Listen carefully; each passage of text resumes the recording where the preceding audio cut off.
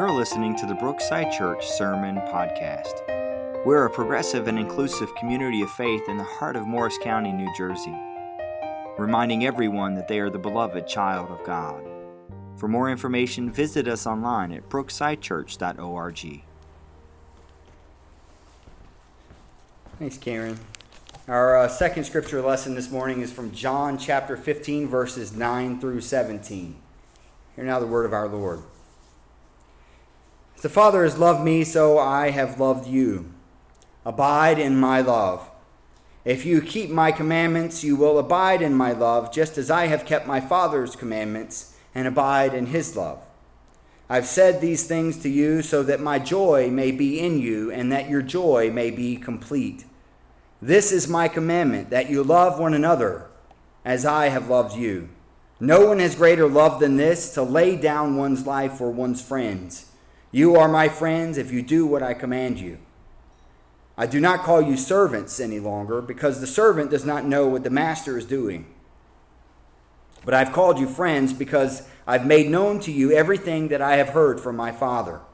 You did not choose me, but I chose you, and I appointed you to go and bear fruit, fruit that will last, so that the Father will give you whatever you ask in my name.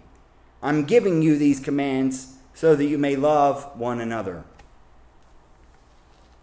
It's the word of God for the people of God. Thanks be to God.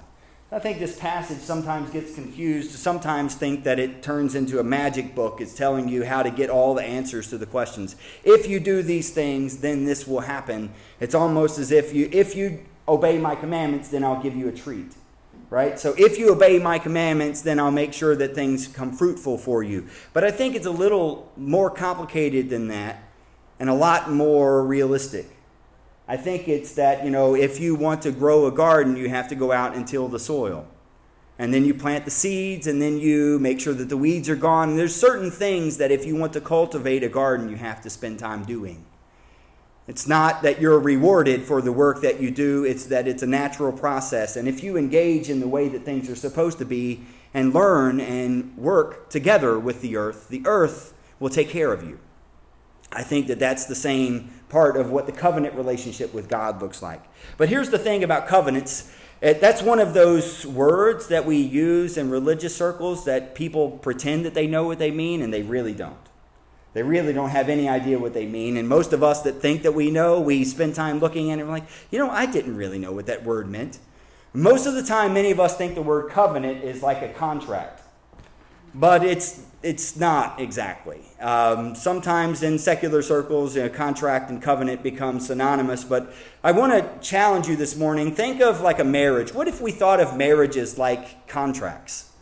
Before you get married, instead of coming to a priest and then talking about what changes this is going to make in your life, you sat down with lawyers and you went through paperwork and tried to figure out what the fine print looked like, and then someone else told you, just sign the thing already.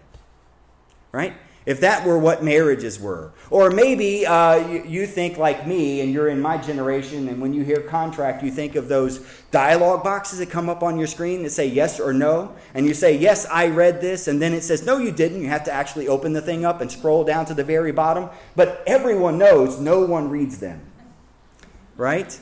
But if marriages were like contracts, maybe it would be like, hey, honey, you didn't wash the dishes today. You're falling behind on your contract. Maybe we need to renegotiate this, and I'm going to get a better settlement at the end. Or maybe it's time to just break the contract. But marriages are not like contracts, because contracts are about a give and take, exchanges of property or service.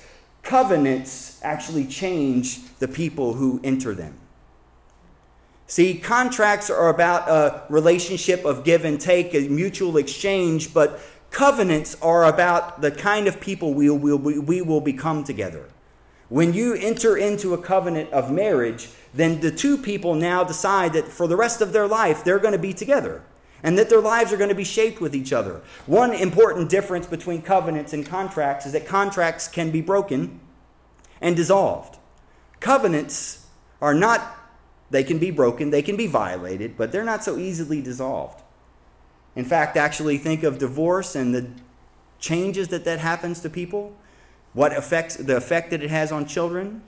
And still, after many years, you still have a connection with someone that you may have had a divorce from, right? Covenants change who we are. They change our relationship with each other. I'm talking about covenants today because I want to invite you to think about the world in terms of a covenant with God. This actually goes to the very heart of our identity as the United Church of Christ. Now, some of you may have entered the UCC from other denominations. Maybe you've never had this conversation, but covenant is actually at the heart of our tradition. As we are as a people, covenant was part of what gave the framework for us to think about what we would be when we got started doing this. In 1957, and then all those denominations that existed before we all got together. Covenants. So I want to ask you to think about covenant in terms of the creation in our relationship with God. In the Bible, covenant is one of these words that's used all throughout Scripture. And if you look at the story, you can actually understand the story of God in terms of covenants that God makes with people. God made a covenant with Abraham. Then God made a covenant with Noah that there would not be a flooding of the earth. And then God made a covenant with Abraham. And what happens with Abraham? You get a new people. Right? You get a nation. And God says in Genesis 12, if those who bless you, I will bless. And those who curse you, I will curse. And the whole world is going to be blessed through you. God made a covenant with Abraham to turn Abraham and his descendants into a people. Covenants change who you are. It's a relationship that actually determines your identity together. And then after Abraham, there was Moses.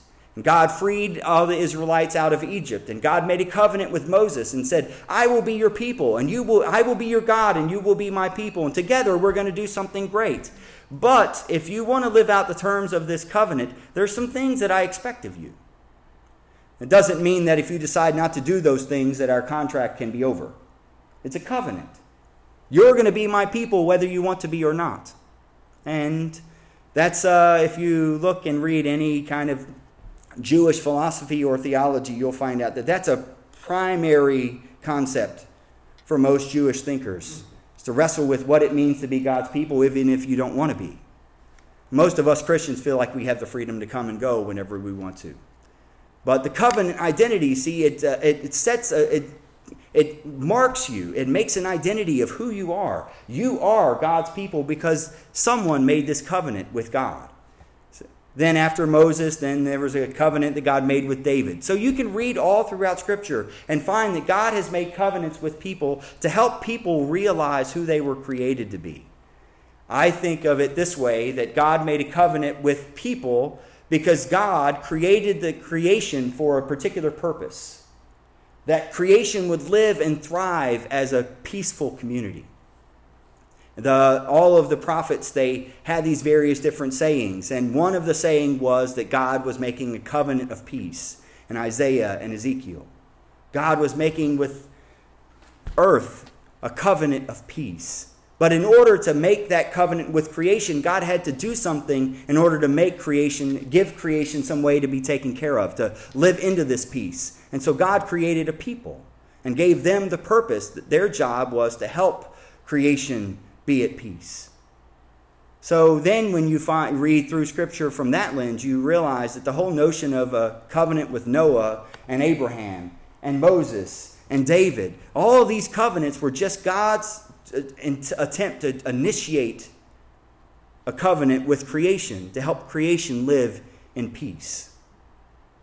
I hope I'm not boring you. I'm going to try to end this really quickly. But here's the point that I'm making is that when we as a people enter in with covenant with God, to become part of a people that God has created, we are choosing to mark our identities as a part of this relationship that God has made with the world.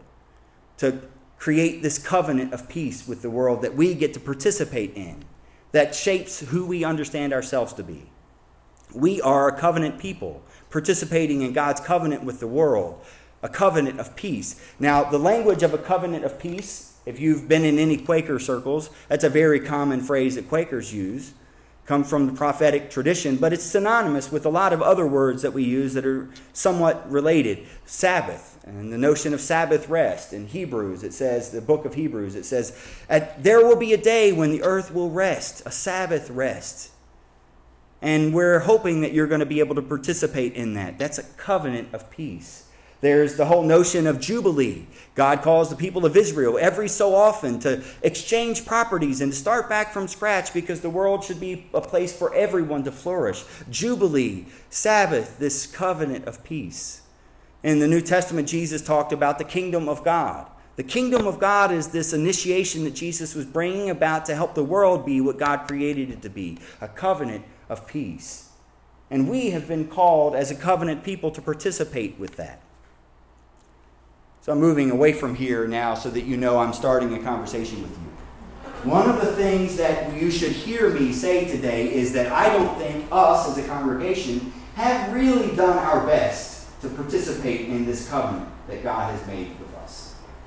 And so you might ask, well, what would it look like if we were to fully engage and participate in this covenant with God? Well, one thing is we're part of a covenanted tradition. If you know much about the United Church of Christ, you'll know, I had this conversation with Hope at one time, one of the most sacred words in the UCC is autonomy, right? Everyone, every individual has a freedom of personal conscience. What makes us different than other denominations or other traditions? Well, we want you to think for yourself.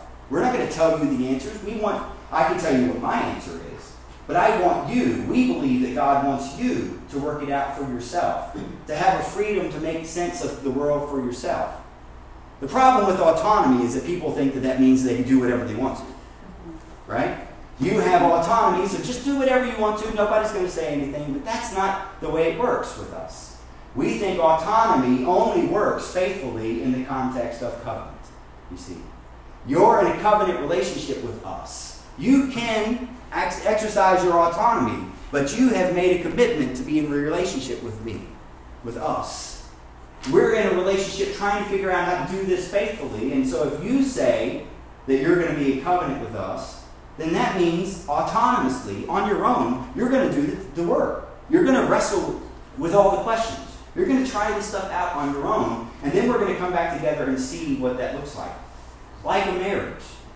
Now, I know that in some marriages, and even today in the Washington Post, there's an article about a Southern Baptist minister who was talking about how if a husband abuses his wife, maybe that's an excuse for God to bring the husband back to the church. Right? There is bad theology out there. There are lots of people who use things like marriages as a way of promoting oppression. But if you think like I do, then marriage is a relationship between two equal partners. And I can't just tell my wife how things are. I have to faithfully listen to her. If I want to be a good husband, I have to listen to my wife's needs. I have to pay, and when she says something's important, I have to make it important to me, whether I want to or not. And then wrestle with it, and then come back and we have a conversation and decide together where we're going to go. That's the only way that marriages, I think, are healthy, is when together you're operating as partners, right? So if we're in covenant relationship with the UCC, then we understand all the other congregations here in our area that are UCC congregations. We should be exploring things together about our community. We're in covenant partnership with them. We can make our own decisions and act autonomously. Nobody's going to tell us what to do, but we take things together and say, how can we do this more faithfully together? And then when churches come together, that's called an association. So associations have meetings. They make decisions together. They don't make decisions for us, but they make decisions with us. We're in covenant partnership with them. Most of the association meetings over the last few years, we haven't had people attend them. Right? Why? Well, because we're an autonomous congregation who doesn't really understand the notion of covenant. Right? Other people make decisions and we just kind of go along with it rather than really engaging. So today I want to invite you into a particular conversation for us to have as a congregation, which starts at the UCC's theological identity, the identity of the United Church of Christ at its heart. In 1985, the UCC came up with two resolutions that were central to our understanding as a denomination. One of them was the open and affirming resolution, which said that this was our identity, the way that we were going to understand how we relate to particular justice issues, specifically around LGBTQ communities. We were not just going to say you're welcome here, but we were going to affirm you and say you're not just welcome here, but you're a beloved member of our community. And we're going to work on trying to make sure that that happens. Well, the UCC made that decision, but it's up to each congregation as a part of covenant that autonomously enters into a conversation and wrestles with it to try to figure out what does this mean for us. And then if you decide to go with it, you come up with your own resolution as a congregation and then live into that identity. You see how that covenant process works? Well, the other one in 1985, along with the open and affirming one, was just peace. So the just peace resolution was at the heart of the theological identity of our denomination, telling us that there was this covenant that God made with creation, and God is inviting us to participate in. So, now, I want to give you a chance to participate in that. And that's what we're going to do the rest of the time in May. So, I hope I haven't bored you with this notion of covenant. Maybe you'll walk away today thinking a little bit more about what that means for us as a congregation. But I've given you a handout in your bulletin. And what I want you to do for the next 10 minutes, and we'll try not to make it more than 10 minutes because we've got some other things to do today in our service. But for the next 10 minutes, what I want to ask you to do is find a partner, and remember, we've got visitors today, so please don't leave them on their own. Look around and try to find and make sure someone is engaging in this conversation. I have already answered the first 3 questions for you, but it would be good for you to refresh for yourself if you understood what I said. The last question is the question I'm really asking you to spend your time on. It says, how does God call Brookside Community Church to serve and love as people of peace through our relationship with God, one another, as a family of believers? And so as you ask that, I will go ahead and make sure I don't forget to tell you. I brought a few copies of the Just Peace resolution that the UCC made in 1985. And one thing about covenants it's not like contracts, you just do it once. Covenants have to be renewed regularly. You have to take your husband or wife out to dinner to really kind of explore where you are in a relationship. That's what happens with covenants, right? So if you would like to read this, you can pick one up on your way out, or if there's not enough, I will make some more copies, but we'll be having this conversation all throughout May. We get together with your partner, and you've got 10 minutes, and look at these questions together. Go.